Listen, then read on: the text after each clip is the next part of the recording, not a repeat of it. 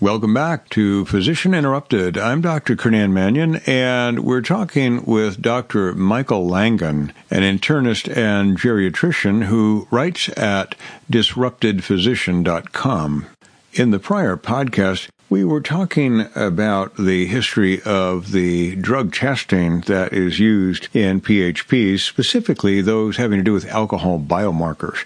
We were talking about how they are laboratory-developed tests and not overseen by the FDA. We saw how the entire clinical process is markedly different from that in other sectors of professional life, and how, on the basis of a test that may yield a false positive, and without any other corroborating evidence, a physician can be ordered to interrupt their practice immediately and be sent for a comprehensive, costly evaluation. So then, so we have some really awesome consequences that would fall from this. Now, why hasn't any sort of agency come in and say, wait a minute, you can't use that test in this environment here? That's got such awesome consequences. I was under the impression, Michael, that if I understood this correctly, the original reason why these tests were being introduced into the alcohol treatment community was to actually be used in a treatment program where somebody actually was maintaining sobriety, and simply getting a test like this would allow the program to say, okay, are you really abstaining or are you not? But it didn't have any consequences in terms of their ability to work anywhere. It just said basically, you're either following the program or you're not. But that's with somebody who's in a treatment program. But then it looks like this got transferred over in some way into a screening instrument, right? Well, it was in 2003. Its use as a marker for alcohol consumption in the forensic setting was suggested by Dr. Friedrich Wurst, who did a study on, I think, 14 patients in Europe, showing that urine ETG could be detected after complete elimination of alcohol from the body for up to 80 hours, and then suggested that it be used as an alcohol biomarker in the forensic setting to improve public health. In a forensic setting there, or was that just simply to see if somebody relapsed? Oh, no. It was introduced specifically in physician health programs. Okay. The head of the Alabama physician health program, Greg Skipper, teamed up with Friedrich Wurst and went to NMS Labs, I believe, in 2003 and pitched it as a laboratory-developed test, which, again, these were not developed for forensic testing. It was developed for clinical testing. Right. So they introduced it as a forensic test, and without FDA approval, the labs were able to market it as a ultra-sensitive test for the detection. Wow. And so I got to get my head around that, because what you're saying now is that, number one, so it's not valid as a marker of an alcohol problem. It simply is monitored as exists as alcohol presumably has been consumed, but also that may be a false positive because it could be other substances. Secondly, the length of time, because it's got an extended length of time, you can't basically retroactively say, oh, somebody was impaired at that particular point in time. And then what you're now saying also said is that, guess what? It's a laboratory developed test. So we really don't have any established scientific rigor about its validity in terms of what do the results mean. And then newly what you're saying here that I'm picking up is that, guess what? A laboratory developed test was intended for clinical purposes. No laboratory test was developed for a forensic criminal legal purpose.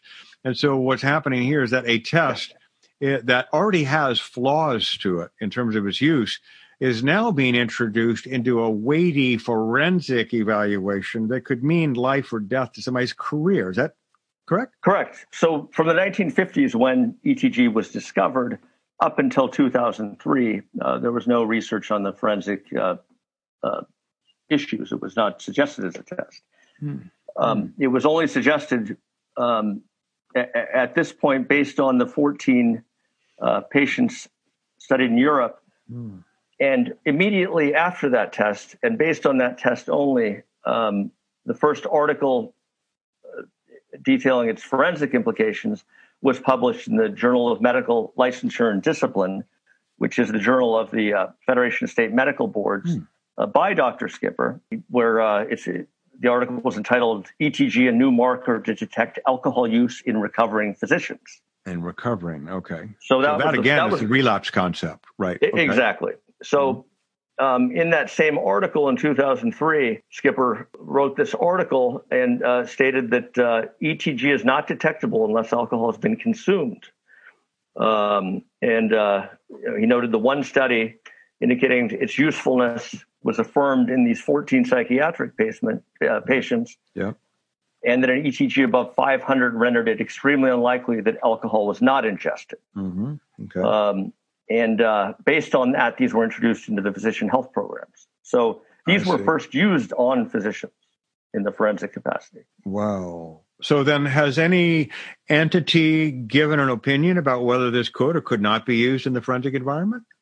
Well, over the next 3 years, after it was introduced into the physician health programs, it was also marketed by the lab to other employee assistance programs. In fact, in the article, Skipper noted that if the test was positive in monitored doctors, it was advisable to refer them for further in-depth evaluation by clinicians or programs skilled and adept in evaluating physicians. So this model was then introduced into other EAPs, employee assistance programs. But very soon, people started reporting that they didn't ingest alcohol, but they got a positive test. And this accumulated, and ultimately there was a Wall Street Journal article in 2006 that exposed this, and almost all of the employee assistance program abandoned that had adopted this abandoned ETG. Wow. It was unabated in the physician health program. So while other employee assistance programs and other entities said we better not use this in this environment, PHPs persisted in that? They did. Wow. And so then, I think I recall an advisory being put out about that. Yes, that was in 2006, and that's what prompted the Wall Street Journal article. So the advisory came from who? The SAMHSA. What's that stand for? Substance Abuse Mental Health Services. Yeah, that's right. Substance Abuse Mental Health Services Administration, I think. Yes. Yeah. And so they put out an advisory, and that advisory is basically saying, hey, look, caution. Is that right? Yes, that the currently accepted ETG cutoffs, which originally were 100, they were then raised to 250, then 500. At the time of the SAMHSA advisory, the cutoff was at 500. At that point, it was known that hand sanitizer alone could cause an ETG concentration of above 1,000. And the SAMHSA advisory basically said that currently accepted ETG cutoffs do not distinguish between consumption of alcohol and incidental exposures. Wow. Subsequently sauerkraut, bananas, baker's yeast with sugar. Wow. Essentially, any exposure to ethanol in any manner could elevate the ETG, including someone who would worked at a gas station and was pumping gas. Wow. Wow. I mean, that really is quite mind-boggling. So what we have here then is we have a PHP system that operates in just about all states in the country using a test that, let's call it for simple purposes, false positive, because it's not really referring to the existence of alcohol impairment or an alcohol substance use disorder. But that test is then giving positive results that are not actually clinically validated. And then people are being sent down an evaluation and treatment chain on that. And then the PHPs are still doing it because, I mean, they're doing it. And yet the SAMHSA, you said, has issued this advisory. And is that the only advisory they issued in 2006? There was a subsequent one in 2012. Mm-hmm. But basically, I mean, what I think is a good analogy here is I measured somebody's triglycerides, after having a latte in the morning there's multiple reasons for have an elevated triglyceride. Have an elevated triglycerides. Yeah. Now, if I came out and proposed the hypothesis that elevated triglyceride is substantive proof of eating a McDonald's hamburger every day, I would be run out of town on a rail. But that's exactly what they did here. Right.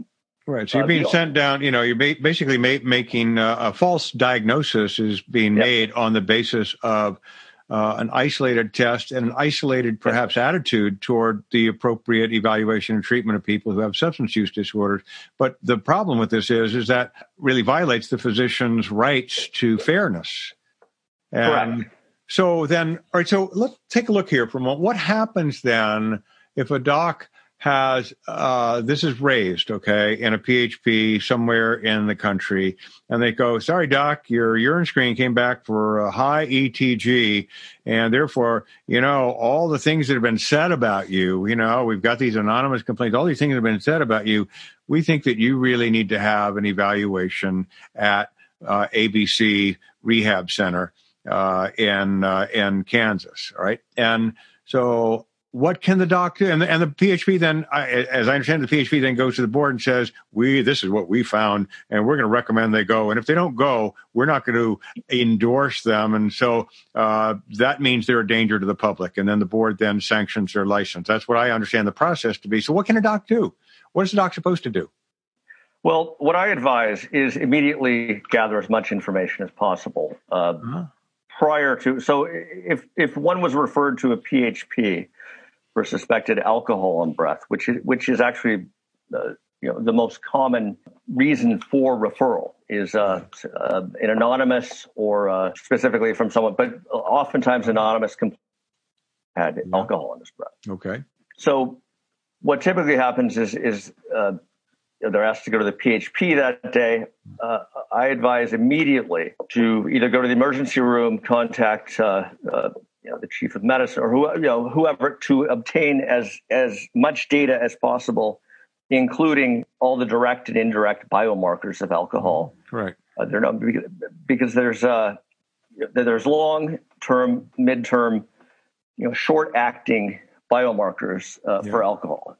So getting a breathalyzer, getting a urine tox screen, getting a blood alcohol concentration, and also getting things such as liver function test, AST, ALT, GGT, and then carbohydrate deficient transferrin, which has been well established for years in chronic alcohol use. That is elevated, the CDT. Mm-hmm. So getting all of that immediately, getting a clinical evaluation from as many individuals as possible. PCP specialists get referred to. Right, but that takes time, as we know. Right, and so what you're talking about right away, you're saying it's an urgent situation, and it's an urgent situation because it's career urgent. Correct. Basically. So it can be made to happen. It just needs to be done, and it could be done. Okay, so if I'm a doc and the PHP says, well, let's say my employer says, I'm sorry, we think you have this or that, then my duty right away is to get the full complement of tests that you recommended on my own. Yep. And get a clinical evaluation and make sure that the tests that I'm getting are absolutely proof positive in terms of their validity. In other words, I don't want some neighborhood lab doing it. I want to go to the emergency room or an urgent care or employee health and get those labs run. And then my guess would be you really want them done under some sort of protection, like a chain of custody. Oh, absolutely. And also to be as immediately transparent and vociferous about it as you can, that this is what's happening. Okay. This is what I want. What I want done. This is why I. Right. This is an emergency. Okay. And so you do that. You get that testing. Now, you said something earlier that I really want to clarify here, if not challenge, and that is, so you get sent to the PHP the same day. My experience with people has been that you don't generally go to a PHP for 3 to 4 weeks from the time of referral. Have you seen something different on that? Oftentimes, it can be the same day. If okay, all right. For something like alcohol and breath, it would be immediate. Okay. All right. So that has not been, from what I've heard, that's not been my experience with people. But let's say you do. So therefore, then you're saying, even if you go the same day to the PHP, independent of that, or even prior to going well, there. Actually, let me clarify that. Yeah. If someone is acutely accused of alcohol and breath, or there's other instances where someone was reported at they saw someone drinking at a party on the weekend, or some other less specific suggestion that caused the referral, then it may be up to 2 weeks. But but for the acute alcohol in the breath, it's that's usually immediate. Okay, so then the advice is basically, let's say it's acute same day, and let's say you are being sent to the PHP, then the purpose here is you're saying, look, because of the concerns of the protocols they use, the approach that they use, it's really going to be in your best interest to get a full complement of tests and a clinical evaluation. And we're talking about somebody who is, of course, alleging, hey, look, this is a false accusation. I don't have alcohol present. I don't have other drugs present. So, we're not talking here about trying to help somebody get out of a rap, if you will, right? Oh, no. Right. We're talking about... I want to clarify that. Yeah. Yes. I mean, there are situations where this is a real problem. Right. That's different. This is when somebody is accused and there's no basis for it, which is okay. And that's what I really want to clarify, because we're not trying to cover up somebody who's got a real substance abuse problem. I mean, they need to be evaluated. They need to be taken offline. And they need to be advised on an appropriate intervention treatment program as needed. So that's not what this is about. What you're saying is that we're concerned about the false allegation of the existence of a substance abuse syndrome on the basis of isolated tests that are not validated for this use, and that are very dangerous and costly to the physician's career. Right. Because what should happen in a situation where someone is actually impaired is that they should immediately get those tests at the point of the allegation. Yeah, time is critical, and then based on those tests. But that's not what is done. It's all of those responsibilities have been delegated to the PHP. Right. Just a word from our sponsor, Anchor FM, the organization that is hosting this platform here. Anchor FM is a free podcasting platform, and there are all sorts of creation tools that you can use. They'll distribute your podcast for you. There's a way for you to contribute. So therefore, if you are a podcaster, your listeners can make a contribution, just as I might encourage you to. So there's everything you need to make a great podcast. Get going with it. Download it at Anchor FM, ANCHOR.FM.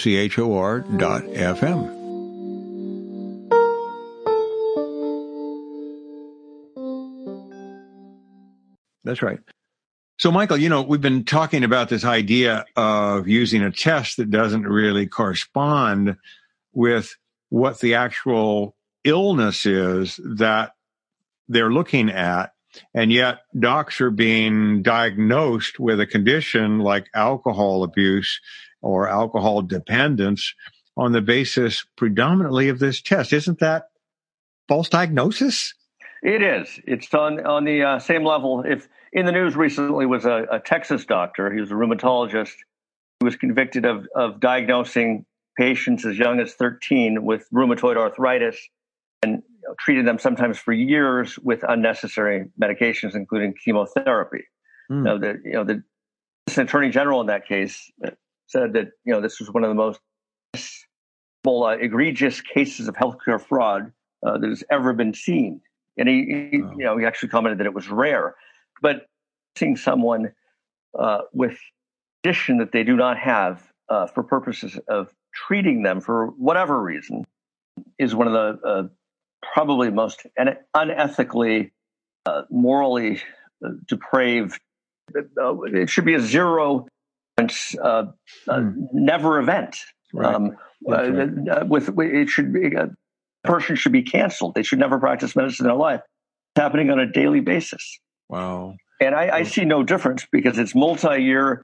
As far as I know, in the Texas doctor case, as well as there was who was diagnosing patients with cancer and treating them with chemotherapy. Yeah. As far as I know, none of those patients died. They were treated with potentially toxic medications for years, but financially, emotionally scarred case. The rate of suicide in these physicians health programs is high. Yes. So it's not only unseen, but it's horrendous. And that's what needs to be grasped. There needs to be a fairness. Indeed. So what you're saying is that, we got this whole environment of setting somebody up for a false evaluation and a false diagnosis, and then funneling them down a treatment system that is not an objective treatment system. They've been deprived of objecting to the diagnosis, of introducing different information. They've been deprived of calling attention to the fact that the test may have been invalid to begin with, being sent down for this costly evaluation, and there's no guarantee that that evaluation is necessarily a valid one. And they're still being opposed in terms of any ability to counter the accusations. And so really what you have is a false diagnosis phenomenon here. And one of the problems here is there's a inherent in how this is operated. It gives the appearance that it's been validated by individuals, multiple agencies, but difficult to determine individual wrongdoing because of this division of responsibility and diffusion of it, so that any basically what it puts in place is accountability firewall. Someone who's referred to a PHP, as long as that person's referred for in good faith, it gives the appearance that nothing was done wrong, even though they could have been referred for nefarious reasons. So let's say that they were referred in good faith. It wasn't a hostile motivated correct complaint. So there would be, as with the North Carolina audit, abuse could take place and not be detected, and that's one of the reasons. That's exactly it's not detected is because a referral, that's the extent of the decision-making process at that point. So this medicalization of behavior, acting someone of abuse, alcohol and breath, or behavioral issues, that is can be hidden under that. The motivations can be hidden and easily hidden and unable to be detected. Well, for example, competition. If you wanted to get rid of a competitor, exactly the Supreme Court in the North Carolina Dental Board versus the Federal Trade Commission cited that very example, and that is, look, I don't care whether you're alleging that you're a state agency. I don't care whether you're alleging that the governor appointed you. And here is that if you are in a profession consisting of the majority that's sitting on that board, and you're ruling on entities pertaining to that specialty, whether within or outside of that specialty, there is always the potential for hostile intent. And that is why safeguards need to be put into place. And that really was the thrust of the North Carolina dental decision. And what we have here is a false diagnosis can be made with impunity. And what strikes me about that, Michael, is that somebody who is experiencing this in a just world, you would have a voice where you could object to being funneled down this process via a false diagnosis. But here, a false diagnosis is made, and the person who is objecting is discounted and then is being told, I'm sorry, you're just a whiner and you're just in denial. And I can only imagine the consequence of moral injury that occurs as a result of this. I mean, I would imagine the moral injury to be so great as to be, you just can't get your head around it, and you just are forever embittered by it. And that it's actually insurmountable, because not only is the individuals in the matter discounted, contrary information or evidence in support of that physician is also discounted. Yes. Well, and that's what we're finding at CPR. In fact, what we're finding is that so many people are having a hard time getting their heads around this. And so it's no, I'm sorry, that just can't be. No, that false diagnosis can't be being made, can it? People can't be being sent down this funnel and being deprived of their rights, can they? And what you were saying in this drug testing component here, and what I've been saying in other avenues, is indeed it can happen, and it is happening. And it is happening in a systemic way, and a systematic way where over the since the publication of the Medscape article, Physician Health Programs, More Harm Than Good, in 2015, the numbers of stories are, as you know, they're in the hundreds now, and the patterns are identical. Yeah, and I can corroborate that in terms of my experience. I've done over 120 curbside consultations over the past year alone, and the patterns are remarkably similar. And the details may be different as far as, but the essence is essentially the stories are the same. Different details. So what we have here is that we have a false test that is used to validate a false diagnosis to funnel somebody into an illegal, unfair system that they're not going to have a fair evaluation, and all the while they're being denied of due process and a fair hearing by being labeled as whiners and just in denial. And then meanwhile, we have anybody who comes to their rescue, including CPR, and saying, no, this is wrong. We also then are prone to being discounted because we're just taking up for, society's dangerous alcoholic doctors. Right. And so it's like, wow, what a wall of opposition. If we can just help people understand, guess what? This is the reality. This is what's going on. I want you to just comment here, if you would, for a moment on the notion of what are the consequences of that to someone? What happens? The consequences are enormous, and not only to the accused physician, but to his family, his patients, and society in general. It's the fact that there's no viable redress at this point. So there needs to be an awareness and a culture shock on this, because the realization of what is actually happening. That I think that is the first step in exposing this. Exactly. Well, the good news on this is that those who are regarded as having an illness or impairment, one of the things that we've discovered in our pretty intensive study of the Americans with Disabilities Act with an attorney who is most knowledgeable of this, indicates to us that people who are regarded as having a disability, independent of whether they actually have a disability or impairment, that if you're regarded as having a disability or impairment by a state agency or any entity that falls under the ADA. Title I includes the hospitals that employ physicians. Title II includes the medical boards. Title III includes the freestanding PHPs.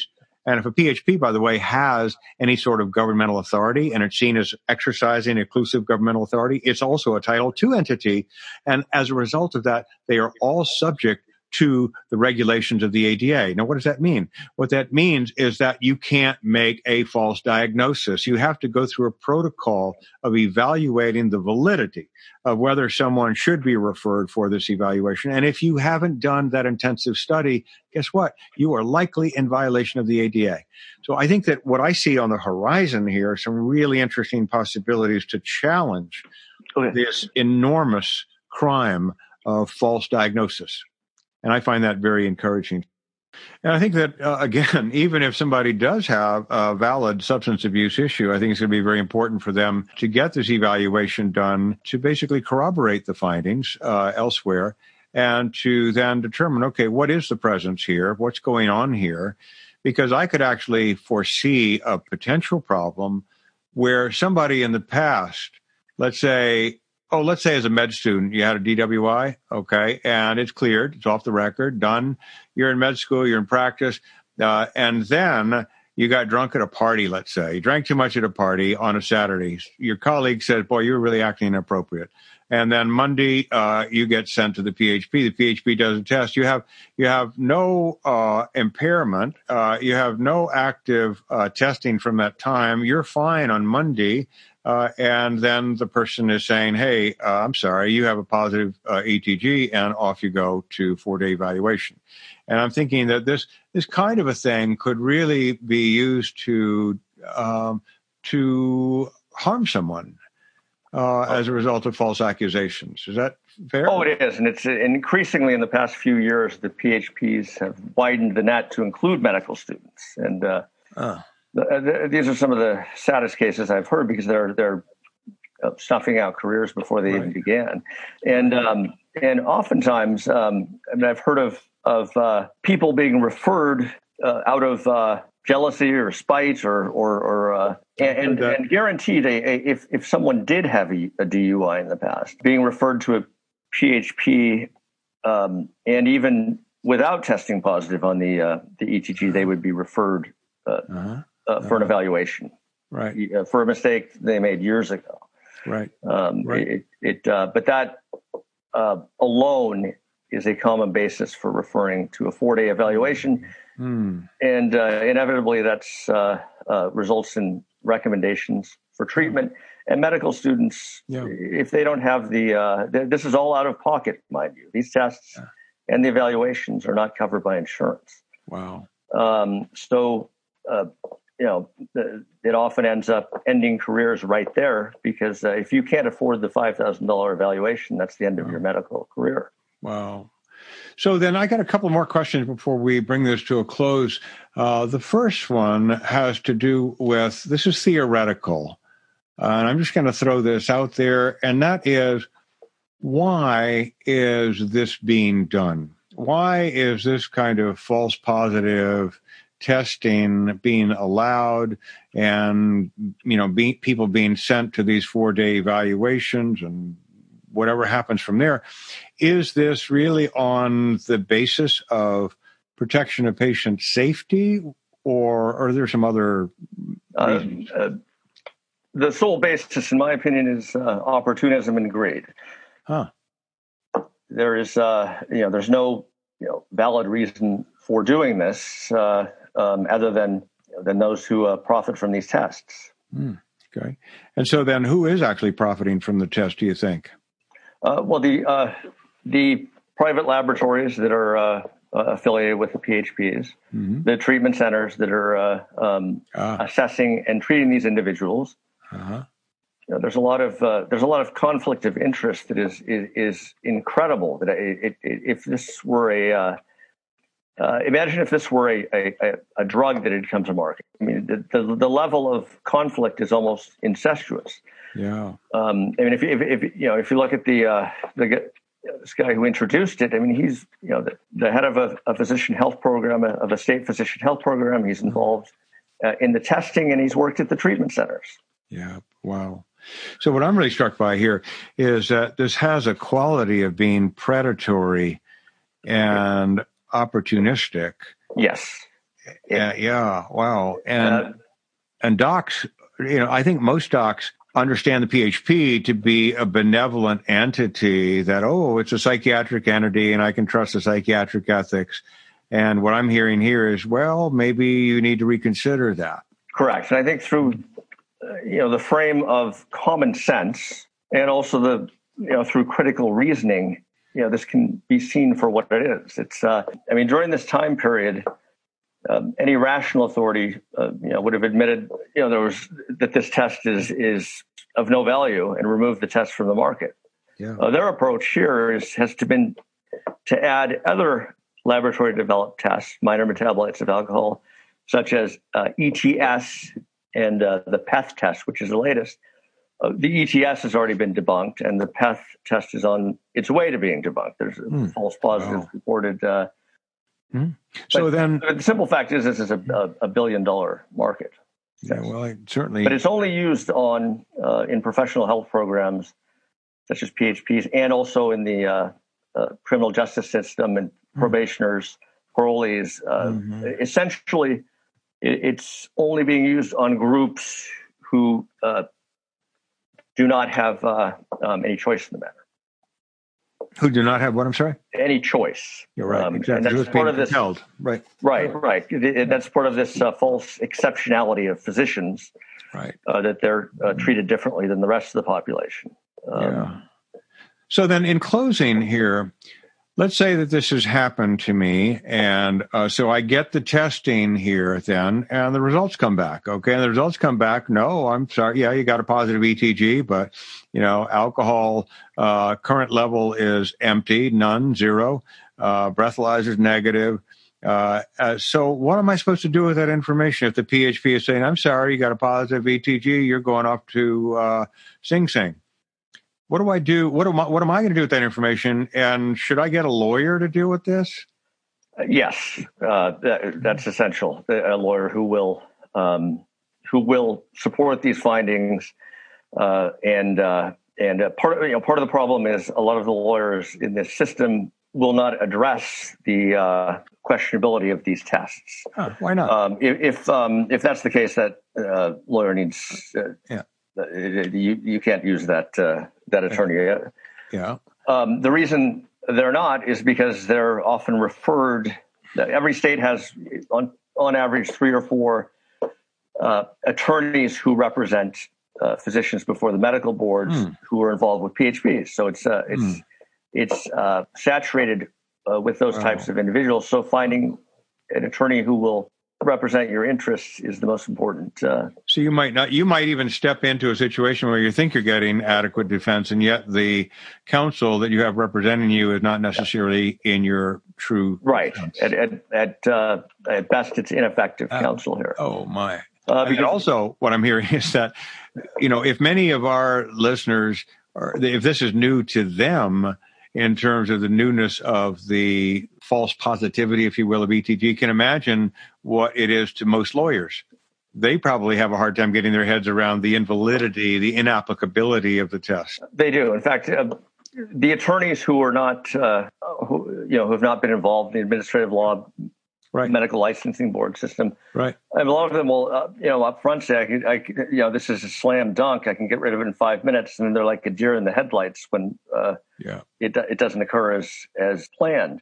Yeah. But the simple fact is all of the contradictory information is just disregarded. It's completely discounted, and decisions are based solely on the PHP's narrative and their testing and their assessment. So the lawyer then who's representing somebody with this has to understand what the problem is, not only with the testing itself, but also the entire structure of how this process goes. Exactly. Right. Okay. That is simply amazing. Well, you and I are planning to do actually a webinar on this very issue of drug testing in PHPs and in the medical regulatory therapeutic complex as a whole. If you are interested in joining us for the webinar on drug testing in PHPs, be sure to visit CPR, the Center for Physician Rights, on www.physicianrights.net and sign up for the upcoming webinar, and we'll be sure to notify you of when it is going to be broadcast live, and if you can't make it, how to access it as a recording. We'll also be discussing the sorts of strategies that you might want to consider in terms of approaching the matter of unfair or unauthorized testing or false diagnosis in a legal manner. Now, let it be said again that neither I nor Michael are lawyers.